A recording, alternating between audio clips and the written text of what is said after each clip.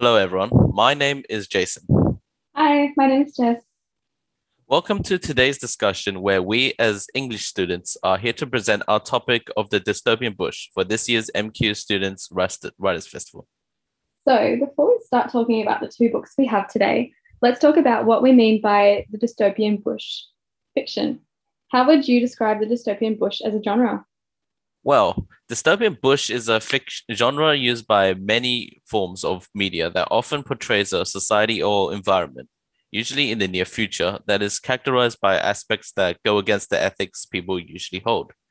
These aspects usually include poverty, loss of individualism, environmental degradation, and an excessively controlling government.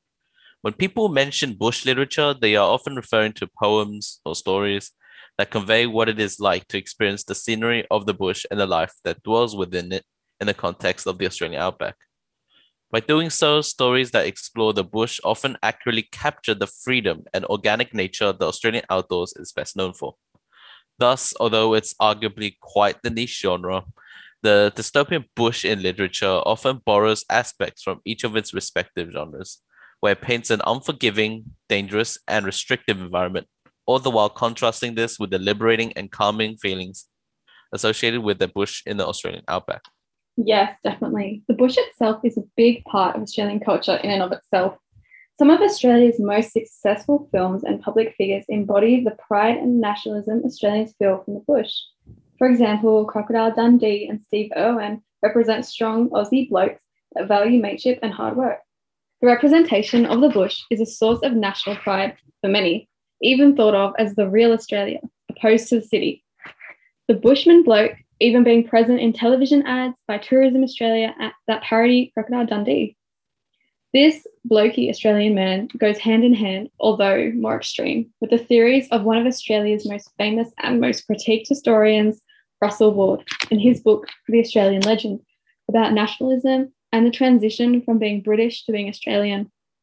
Ward had a view now considered radical that championed the rural and working class culture and considered the typical Australian to be a masculine man, rough, often drunk, swearing, gambling, and often racist and sexist. Yes, Crocodile Dundee and Steve Irwin are both good examples of the classic Australian bush bloke. Now that we've gone over the genre itself, today we'll be talking about the dystopian bush in Claire Zorn's When We Are Invisible and John Marston's To Tomorrow When the War Began. Okay, picture this. You just escaped a nuclear winter in Sydney where everybody is starving. There is no food, no electricity, and no petrol. Your car is packed to the brim with as much food as you could manage to find. A gun sits on the floor that you really hope you don't have to use again. You hear of a place where survivors have food, water, and safety. You have to reach this paradise. This is the reality for Lucy, Finn, and Max in Claire Zorn's When We Are Invisible. Sounds intriguing. As well as being an established author within the Australian literary sphere who has won the Children's Book Council of Australia Book of the Year Older Readers Award twice, Claire Zorn has proven her ability to effectively capture the essence of the turmoil and pleasures exhibited by young adults to this day. Many have found her works to be insightful and provocative while exploring the psyches of vulnerable and relatable characters. Yeah, she explores feminism, individual autonomy, power dynamics, and mental health in the context of a dystopian world set here in Sydney, through the story of three teenagers who escape the city during a nuclear winter and travel to a compound made up of survivors. The book follows Finn and his younger brother Max and Lucy, who went on one date with Finn before the nuclear disaster.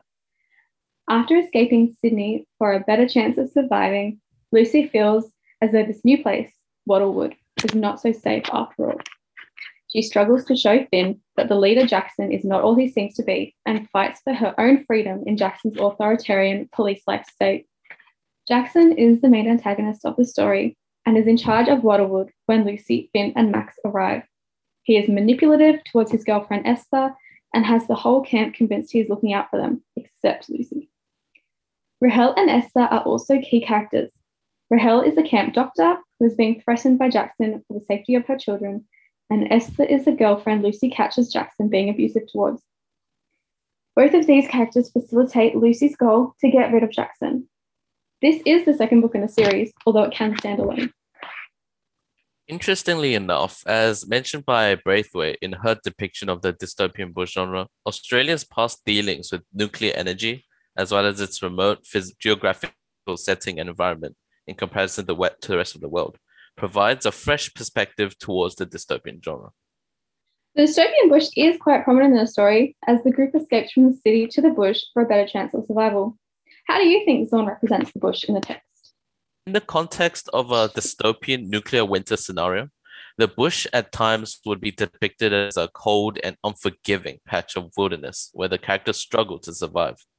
This is the case in some parts of the novel during Lucy's hunting trips as anxiety begins to build up regarding the possible threats that lie in wait to attack their party.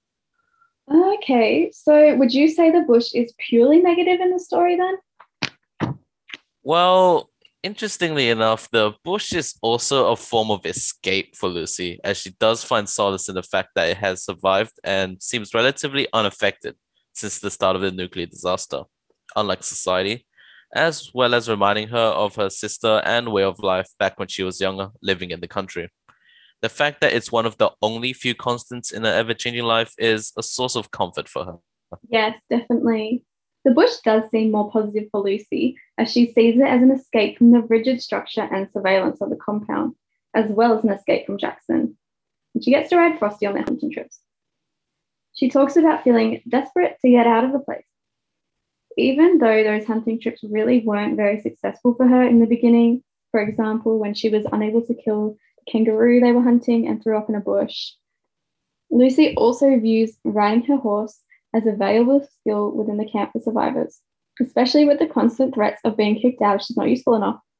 This is clear when she is first asked to demonstrate her riding skills and gets back on Frosty despite a bad fall and injury in order to prove herself capable. Well, when I was reading the book, I found the compound that was initially depicted to be a safe haven for remaining survivors ended up developing the same characteristics to that of a society under a police state-like institution. It's completely understandable that Lucy eventually seeks the opportunity to venture out into the bush once more. In a way, her horse Frosty acts as a form of coping mechanism for Lucy, don't you think? Yeah, I agree. She really does use Frosty as a prop for her own autonomy, it seems. Lucy as a character is being treated unfairly because she's a woman, which comes across clearly in the first person style and is made more high stakes by the dystopian setting. She mentions feeling the weight of societal pressure and expectations, as well as the fear she felt being a woman even before the nuclear winter, such as walking alone at night or being sexually assaulted. These are very relatable fears for young women reading the novel. She believes that many women, including herself, love horses because they're powerful animals that can outrun any man. Yes, and I think this really appeals to the young adult audience, especially the young women reading the text who have similar fears and feel societal pressure in their own lives. Nowadays, more than ever, it's important that those in the younger generation feel represented in the media that they consume and be taught that it's all right to be themselves and to stand up for themselves when needed. Although for most of the book, Lucy feels completely powerless next to Jackson, she manages to convince Esther and Rahel eventually that Jackson is manipulating everyone in the compound, and she escapes to bring back proof. She also really advocates for the woman and child who are desperate for help, but Jackson refused to allow inside, even when she is being constantly intimidated by Jackson to keep quiet. Exactly. And Jackson's actions toward Lucy as well can be an example of how some young women may feel but are unable to express. Lucy talks about Jackson using his size to intimidate her and Rahel, and she finds out he's abusing and manipulating Esther under the guise of wanting to protect the camp. I think Jackson's use of his physical size to intimidate Lucy also contributes to the safety she feels when she is with her horse Frosty. Even Jackson does not seem as dangerous when she's with Frosty. Lucy even imagines escaping with Frosty and never coming back. She thinks, at the far end of the clearing, I slow him to a walk and pat his neck. But in my mind, we keep going. We gallop on. We jump the gates of the camp and we run away. The power dynamic seems even more extreme in such a small setting where they will run into each other often. Mental health is also a continuous theme throughout the novel. Absolutely. How do you think this is represented through Lucy in the text? I think one way in which Zorn was able to tackle the concept of mental health was how she introduced the metaphor of the white empty, compartmentalized room that Lucy had created in her head. Throughout key moments of the story, she refers back to that echo chamber in her head where she is reminded of past events that have had a significant impact on her. For example, she says, "My head is a white room full of evenly proportioned white boxes that I keep things in. The dead bodies at the gates to Sydney, the lines on my mother's palms, plans I had, the songs I've written, my sister." Exactly. Her sister Penelope, especially, is a sensitive topic that she's constantly being reminded of, where her thoughts regarding her relationship are neatly stacked upon the highest level of boxes. By compartmentalizing these memories, I feel like she's very protective of her past, as doing otherwise may lead to her changing as a person, as those past events really do define who she is as of now, which isn't something I think that she wants to lose. Yeah, I agree. Penelope does seem to come up often in Lucy's thoughts. Even at the beginning of the novel, when they had just arrived at Waterwood and Max is refusing to eat after Noel's death, Lucy is reminded of Penelope and her struggle with an eating disorder before the nuclear winter. This then leads to thinking about her family and whether or not they are alive. That is right. Finn is trying to convince Max to eat, and his refusal pulls Lucy back to the hospital, where Penelope was suffering with her eating disorder to the point where she was screamed at Lucy over a Mars bar. She acts indifferent to Max's suffering as though there is no hope for him since there was no hope for her sister. Yeah, she does really seem to spend a lot of time thinking about her past. Your point there also reminds me of the way that she has continuous flashbacks to hitting Stavros, who was the corner shop owner back in the area of the Blue Mountains they lived before the disaster, with a cricket bat when he was attacking Finn at the supermarket. The cricket bat cracks into Stavros' bald head like a spoon into an eggshell. Blood that I never saw in reality pours from the hole. Lucy is clearly traumatized from having to hit Stavros with the bat and even hallucinates blood pouring from where she hit him. Exactly. Yeah, she does struggle with this particular incident quite a bit. Rahel takes on a more supportive motherly type figure, though, which comes across when the two women are gardening together. Rahel allows Lucy to talk about her feelings without pressure. She reassures Lucy that nothing was her fault and it is okay to be upset about the incident. Yeah, Rahel is definitely an important character. I think for younger readers as well, she represents a glimmer of hope for the future when the world gets back to normal. A glimmer of hope, which actually is also present in John Marsden's Tomorrow When the War Began. John Marsden's Tomorrow When the War Began also follows a group of teenagers navigating the aftermath of a disaster. The Tomorrow When the War Began takes the readers into the minds of a group of teenagers as they are unknowingly caught in the midst of a rapid takeover of their hometown by a mysterious and mighty foreign military force. Despite being left with barely any resources nor knowledge of the situation to work with, Ellie, along with her friends Homer, Lee, Kevin, Corey, Fiona, and Robin, make do in order to wage their own rebellion against their cloaked oppressors to save those they love and bring back order to the small town and their country. I would say this is reminiscent of his previous works in young adult fiction, right? Yeah, for sure. John Marsden has won many, many awards, including the Lloyd O'Neill Award in 2006 for his work in the young adult genre, something only a handful of people win per year. He's also written a range of nonfiction books is one of Australia's most prolific authors, with many commenting on his works as heartwarming, inclusive, as well as immersive to audience of all ages worldwide.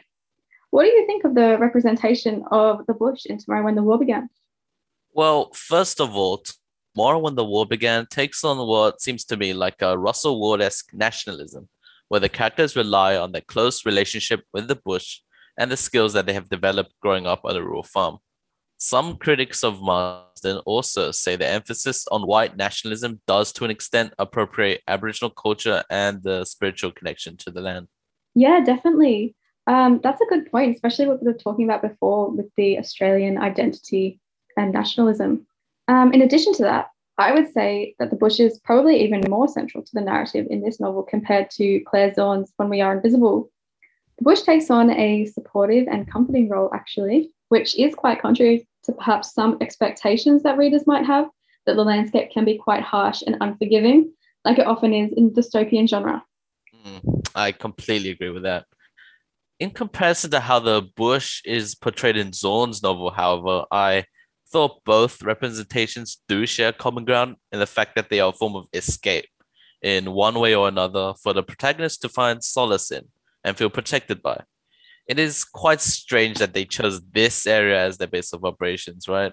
Yeah, I agree. I think internationally, Australia kind of has a reputation for like dangerous wildlife and, you know, quite a harsh bush. But it seems quite ironic how at first the group refers to the bush themselves as hell, and later on, it's actually a paradise and the only place they're truly safe from the invaders. Ellie actually says, it suddenly seemed so obvious that if we had a future, it would be in hell. And we began to realize that there might still be a life for us. People were keeping each other prisoner, hurting each other, killing each other, but we'd retreated to the paradise of hell. You can see the impact that these events are having on the character's psychological well-being as well, right? At this point in the novel. Yes, as we previously mentioned, mental health is a prominent theme as well, and it is explored a lot through character-driven novels such as this one. In the context of a foreign power suddenly invading your country, it would catch anyone off guard.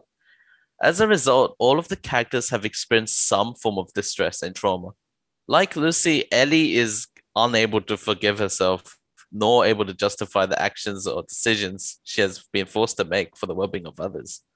This has had a severe toll on her mental well-being throughout the remainder of the book. But I mean, it does seem like Ellie's taking the brunt of it now. Yeah, I agree. I mean, having the story from Ellie's perspective represents a struggle with dealing with the traumatic events that she's been forced to endure. It's really visible, I think, at the start of the book when Ellie, Corey, and Kevin are running away from the guards and left with no option but to blow them up with a petrol tank. Ellie thinks, I hoped that the faster and quicker we ran, the screams would fade, but that didn't seem to be happening. I didn't know if I was hearing them with my ears or in my mind as well. Not only is Ellie struggling to process her actions and what they cause, but she, along with the rest of the group, don't even know if their family members are alive or dead or even injured. Even when they do discover that most of the town is being held hostage in the showground area, they can't really do much to help. Yeah, I agree. Ellie immediately struggles to accept the reality of her actions, even when she is safe again. I mean, she also struggles to write down what happened and reveals that the only way she was able to record that her quick thinking saved herself and two of her friends, but killed three people was by remaining detached, as if from the position of an outsider or as a coping mechanism. Why do you think recording these difficult events was so important for the group? Yeah, that's a really good point. I would say that the recording of the events was definitely very important to the group. The novel starts with a diary format that's really popular in YA fiction that lets Ellie speak directly to the reader and explain why she's writing. The main reason the group has decided to record the events is because they want to be remembered and they want to prove all the things that they've done have made a difference.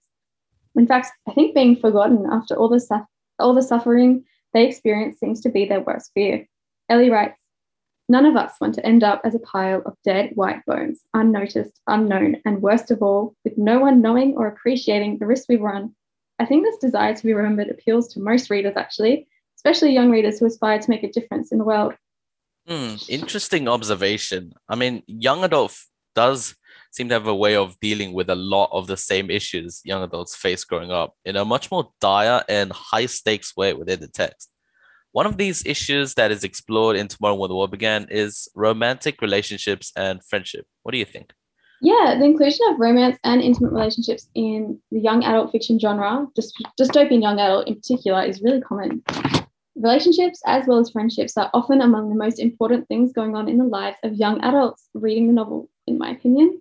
Not only this, but in terms of entertainment, romance, and the struggles it entails, like, does that person feel the same way? Or why do I have feelings for two different people, in Ellie's case?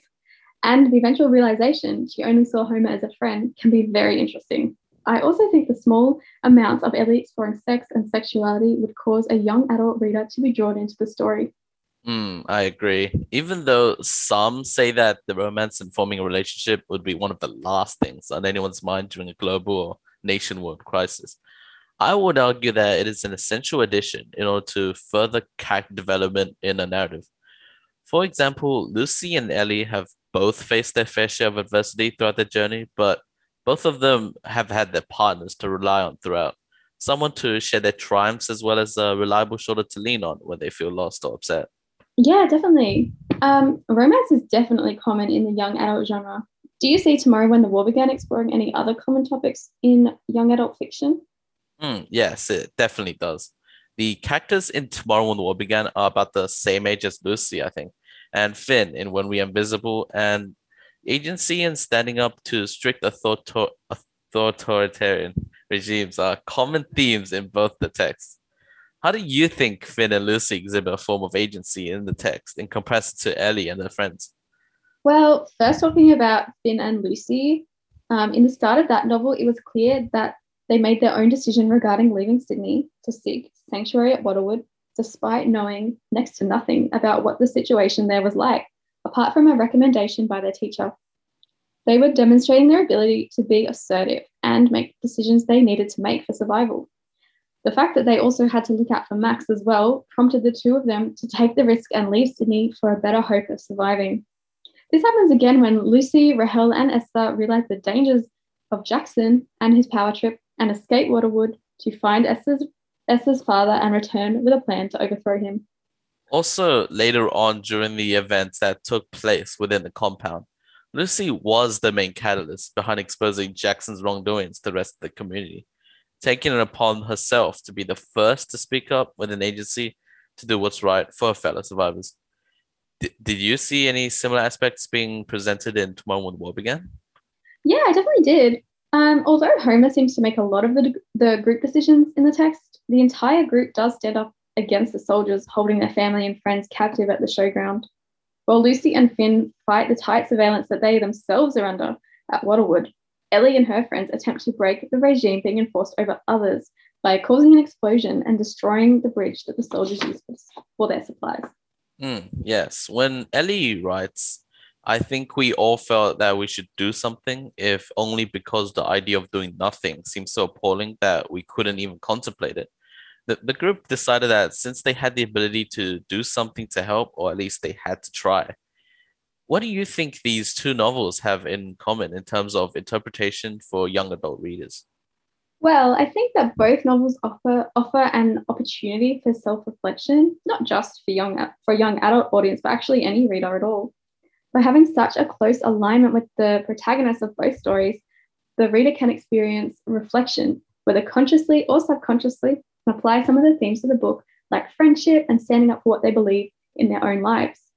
Although both texts offer two very different representations of the Australian bush in dystopian fiction, the landscape is quite integral in both stories. Yeah, I completely agree with that. Even though Claire Zorn released her book almost 30 years after Marsden's bestseller, I do agree that the sentiments and ideas represented in the characters of each text still remain just as relevant to this day with younger audiences, the ability to inspire hope and action to fight for their future. That's a good point. Yeah, definitely. Well, all right, that's the end of our discussion today. Thank you so much for listening to our interpretations of the dystopian bush in John Marsden's Tomorrow When the War Began and Claire Zorn's When We Are Invisible. And tune in to From the Lighthouse for more literary conversations. Goodbye. Goodbye.